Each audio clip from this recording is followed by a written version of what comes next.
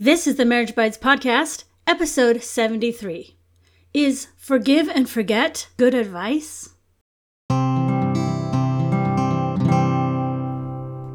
Welcome back to the Marriage Bites Podcast. Glad you're here. We are so glad you're here. Thank you so much for listening. Let's just dive right in. Let's do that. So, we were looking at some things online and a question came up about forgiveness. And forgetting or not forgetting. Yeah, I'm not sure how I feel about forgive and forget. The idea of forgive and forget. I'm kind of the same way. It really depends on what it is. Because if it's something little and the person, you forgive them of it and they've changed. For example, let's say you leave the butter out of the refrigerator. Let's say that's a thing we do in our house, right? You leave the butter out all the time and it drives me crazy, and I talk to you about it and you're like, okay, I'm so sorry for doing that. I didn't realize it was, going to cause problems. And I say, okay, I forgive you. And you start putting the butter away every time. I can forget about that, right? Well, I don't know if you'll actually forget, because you might keep in your memory, yeah, you used to leave the butter out all the time. And it doesn't matter if you remember that or not.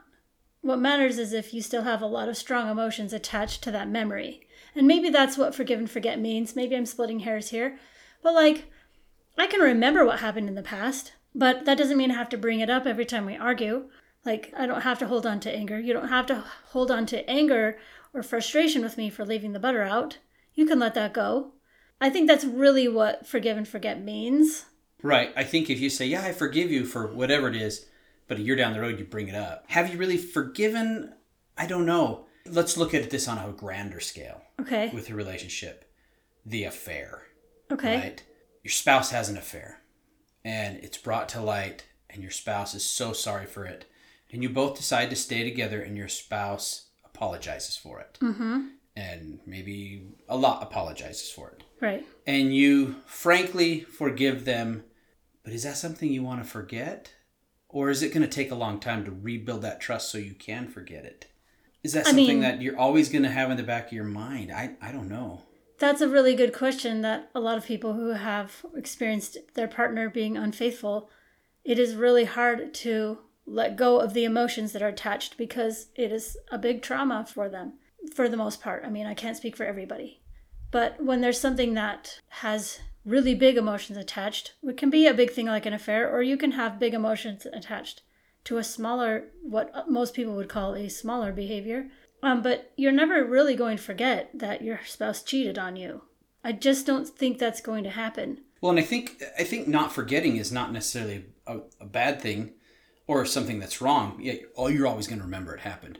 But are you going to be suspicious? Or take pornography. Say your spouse is looking at pornography and that's a real problem for you, and you confront your spouse about it. They say they're going to stop and you forgive them of it. Is it forgetting? If you say, okay, I'm going to forgive them, obviously you're not going to forget it, right?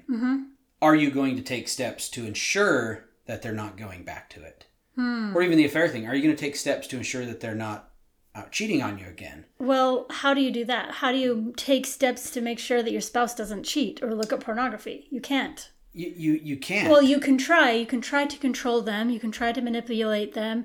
You can try all sorts of things. But in the end, those things don't stop pornography use or infidelity. And actually, sometimes it contributes more to those kinds of behaviors. Well, can you forgive somebody and then still be suspicious for a while? And is suspicion, like I said, an affair or, say, pornography, are those things something you're just not going to trust them on fully? Maybe it takes a long time to trust them, and then you can eventually, when you do, is it good judgment to forget? Maybe not. We remember things because it keeps us safe, generally speaking. Even if you're talking about the evolution of mankind, part of our evolution was remembering the bad things so that we could avoid those, and remembering, remembering where the food is so that you can go toward that. But it might not be good judgment to quote unquote forget what your spouse is doing, because you do need to keep yourself safe. And if you perceive infidelity or pornography use as unsafety, then of course it's good judgment to hold on to that because you do need to have possession of all the facts. You need to be able to protect yourself based on what is truly happening in a relationship and not go blind to what is happening. Sometimes forgive and forget is used as a way to, I'm just going to go blind to what they're doing. I'm just going to not look. I'm just going to not pay attention to whether or not my husband's looking at pornography, because if I know that he is, that causes me all kinds of upset. And so if I just turn a blind eye and say, I'm forgiving and forgetting, then there may be a part of you that knows it's still going on, but you're just completely avoiding it, which is a move away from intimacy with your spouse. Right. I think we should always forgive. I know that's easier said than done, especially when somebody has really wronged you. I think we should always forgive, but that doesn't mean that, I guess if they say, well, I'm sorry, and you say, okay, I forgive you, that doesn't mean give them a green light to now do the thing that they did before. Sometimes that is the case where somebody will do something they shouldn't that hurts you, and they think, well, once I'm forgiven, then that's green light to do whatever. No, I still think it's like this. It's like you think of the person who goes out and commits a major crime, and they're so sorry for it, and they apologize, and you forgive them. That doesn't mean that they don't go to prison. There still has to be something there. I think what you're talking about is consequence. There's forgiveness, and then there's consequence. And those two things, sometimes we think, well, if you've forgiven me, that means there's no consequence. But you can forgive somebody and still enforce the consequence. If our kid stays out till midnight, if we said be home by 11 and they weren't home till midnight, then we could say, you weren't home on time, next time you can't go out. Whatever the consequence is, we can forgive our child for being out late and still enact the consequence that we decide. Right. But does that work in an adult relationship, like a marriage? Yes, it does, I think. It's different than with kids. Okay, let's go to the pornography thing. Mm-hmm. Let's say I'm just a raging pornographic consumer and I'm into it, right? Mm-hmm. And you find out about it and I'm like, oh, I've been caught, shoot. Oh, I am so sorry. And I realize the error of my ways. I apologize. And you're like, I forgive you. What would the consequences look like for that? But maybe it's something, there's so many different things, but maybe it is an internet tracker for the phone. Okay. Or the computer. Yeah. Sometimes couples who have experienced infidelity or pornography will say, well, give me all the passwords to all of your accounts. Or you have to let me look at your phone anytime I want. Or don't bring the phone in the bedroom. Like they'll set up whatever boundaries that they want around either internet use or tracking apps that show you where you are every moment of every day, where there's these apps that you can install on your phones, and then you can see where each other is at all times. So some people say having that and being able to check on where you are at any time would help me feel better, help me feel more safe, to know that you're not out with some other woman or whatever. I kind of feel like if we had that with our phones, oh my gosh, it would be super boring. We're like, oh, he's back at work again. Oh, she's at home still. Yeah. Oh, she's showing up at Walmart for the 4th time this week. Right. Super dull. But obviously, if you had cheated on me and were off some other place, not the place where you told me, if you had lied about where you were going, that might give me some peace of mind. Plus, might give you a little bit of accountability. Sometimes just knowing that your spouse can see where you are helps you keep yourself accountable. Does that make sense? Like, you know that you can't hide it. So sometimes it helps people to stay on track. And obviously, whatever the thing is, the two of you will want to agree on whatever that is. Whether it's like the tracking app or the passwords or whatever. But if you are the one who's broken trust, it's important that you be willing to offer something to your spouse in order to gain back their trust. Right. That's a big example. Mm-hmm. Now we can bring that down now in our relationship. There's things that happened in our relationship where I realized I was doing something that annoyed you or that you thought wasn't the healthiest thing in the world. Mm-hmm. And we'd talk about it and I would apologize for it. Mm-hmm. Now in that case, having a consequence, I don't think would have been appropriate because we both came to an understanding. We both, I didn't know what I was doing was irritating you. Mm-hmm. And you didn't bring it up until it had been a while. Mm-hmm. I think having a consequence or something like that probably isn't appropriate. And so I think forgiving, like I said before, I think you should always forgive. Mm-hmm. That doesn't mean you always should forget or take steps to protect yourself or whatever it is, but say it's something smaller. I don't think necessarily that you have to have some sort of sanctions or consequence, especially if they're go back to the butter example from way earlier. Well, what if they keep doing it? Is that, I mean, maybe eventually you either get over it or you bring it up again. You said you were going to stop leaving out the butter. You keep doing it and you apologize for it, but you keep doing it, and maybe talk about a solution there, because perhaps the guy is just an airhead and can't remember to do it. Okay. Gal. Well, and that brings up another point, the difference between a mistake and a choice. So there's times when I accidentally leave the butter out. Like, there's times when you just overlook doing something. I guess there's different categories. There's, I didn't know that bothered you.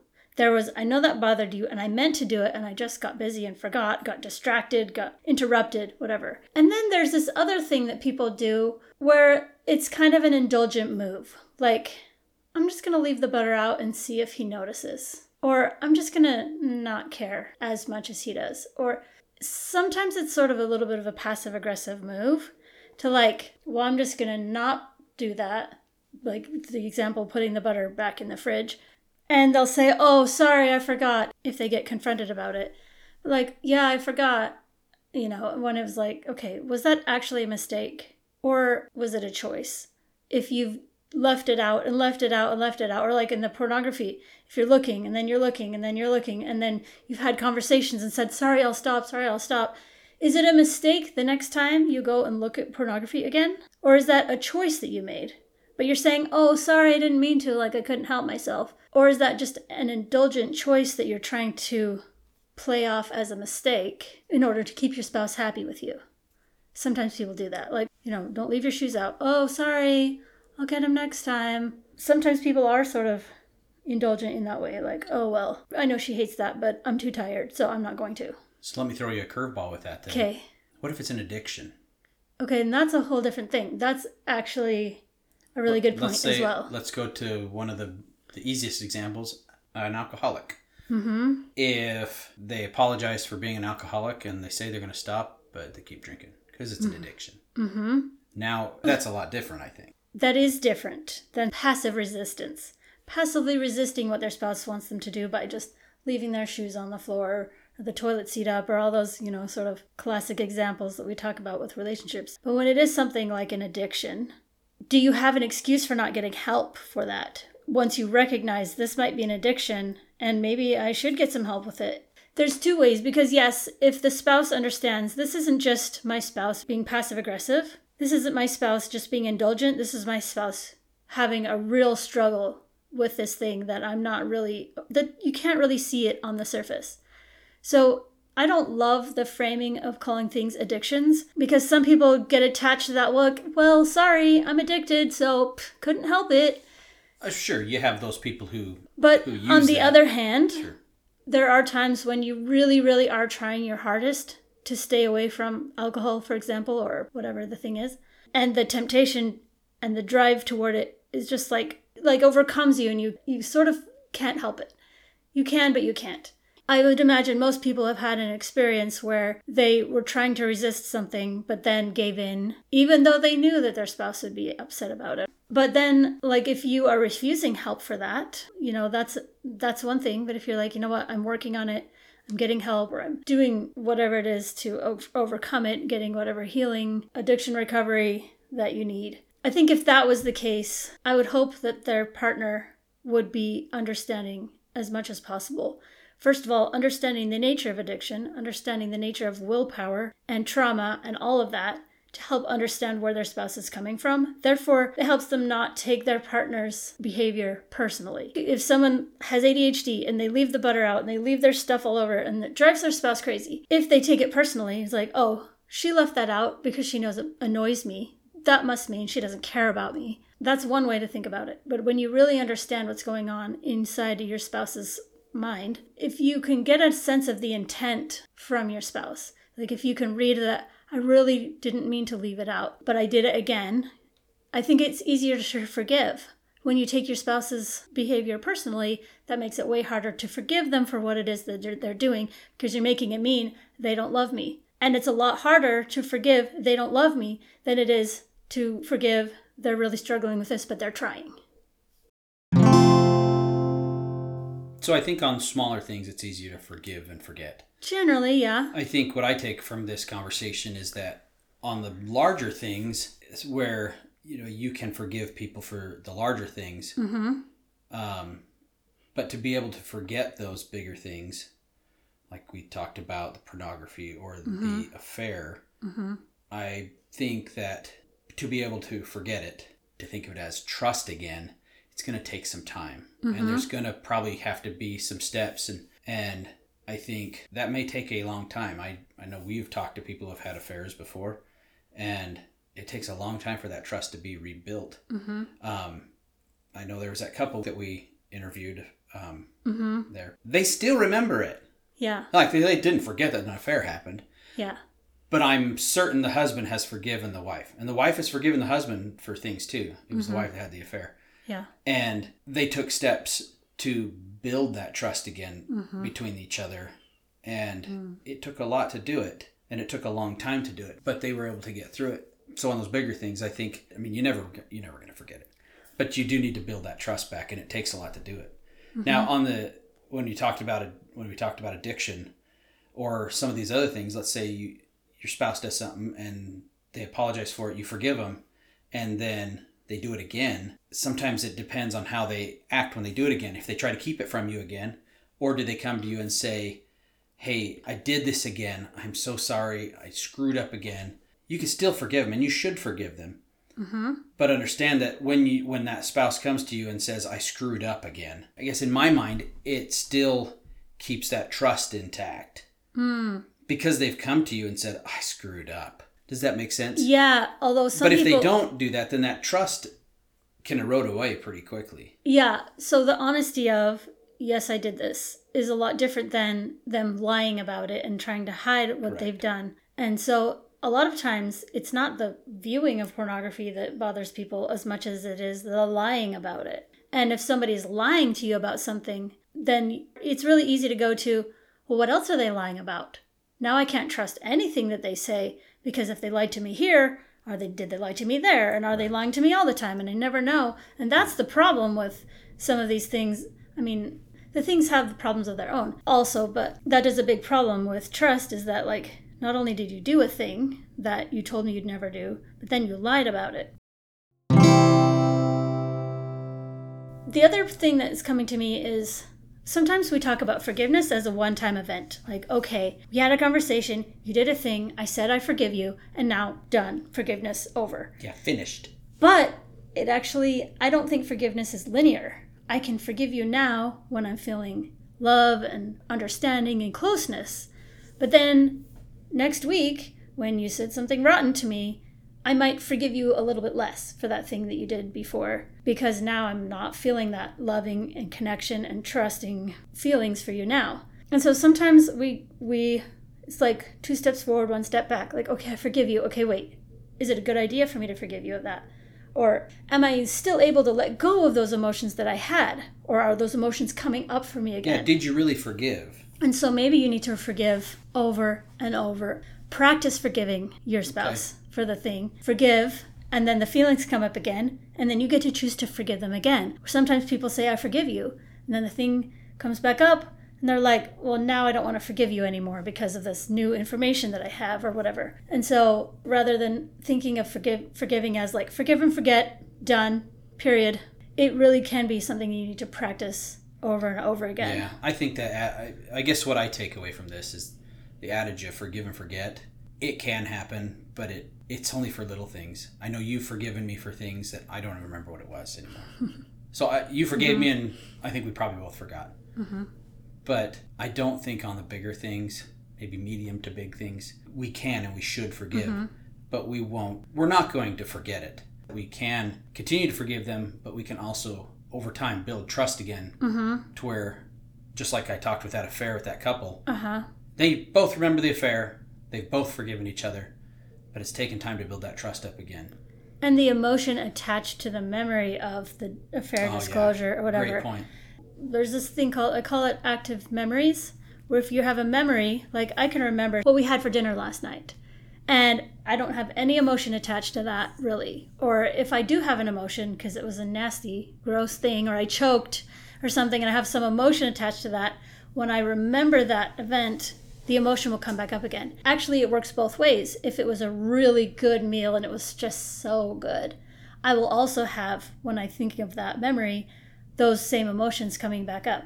And so you can neutralize the negative emotions that happen around a memory, which actually is what trauma healing does. It detaches the emotion from the memory. So you keep the memory, but the emotion is neutralized.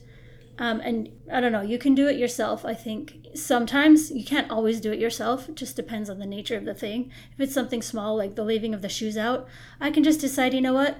I care about my husband. I know he's really tired at the end of the day. Picking up his shoes and putting them in the closet, not a really big deal compared to how I feel about him. So I can choose to just not be upset about that. You can choose to not be so mad about the butter being left out. Like, do I care more about the butter or do I care more about my spouse? And sometimes it really is a matter of letting the little things go because you value the relationship and the person more than you value that small behavior.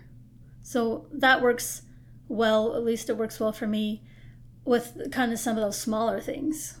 It helps me just let it go and be like, you know what? I care more about my husband than I do about the toilet seat being left up. Or whatever. Yeah, and for the record, I don't do that. Not often. But I don't care. If I go in there and the toilet seat's up, what do? I put it down.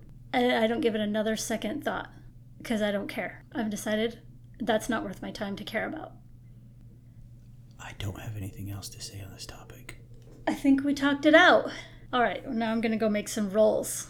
And I'm going to go back out to the garage and finish what I was doing. All right. Thank you for being here with us today. We hope you learned something. We hope this helps you have a better relationship. And we'll see you next week. Thanks. Bye. And that's a wrap for this episode of the Marriage Bites podcast. If you've enjoyed today's episode, share it with a friend. Do you feel like the fun and adventure you used to have has been crowded out by work, kids, and just life in general? I have put together 24 super fun date night ideas that will have you laughing and connecting in 20 minutes or less. So head over to andelandprice.com to get a whole bunch of easy and free date ideas. You'll be amazed at how a little bit of play can have you laughing and connecting in no time. Babysitter not required.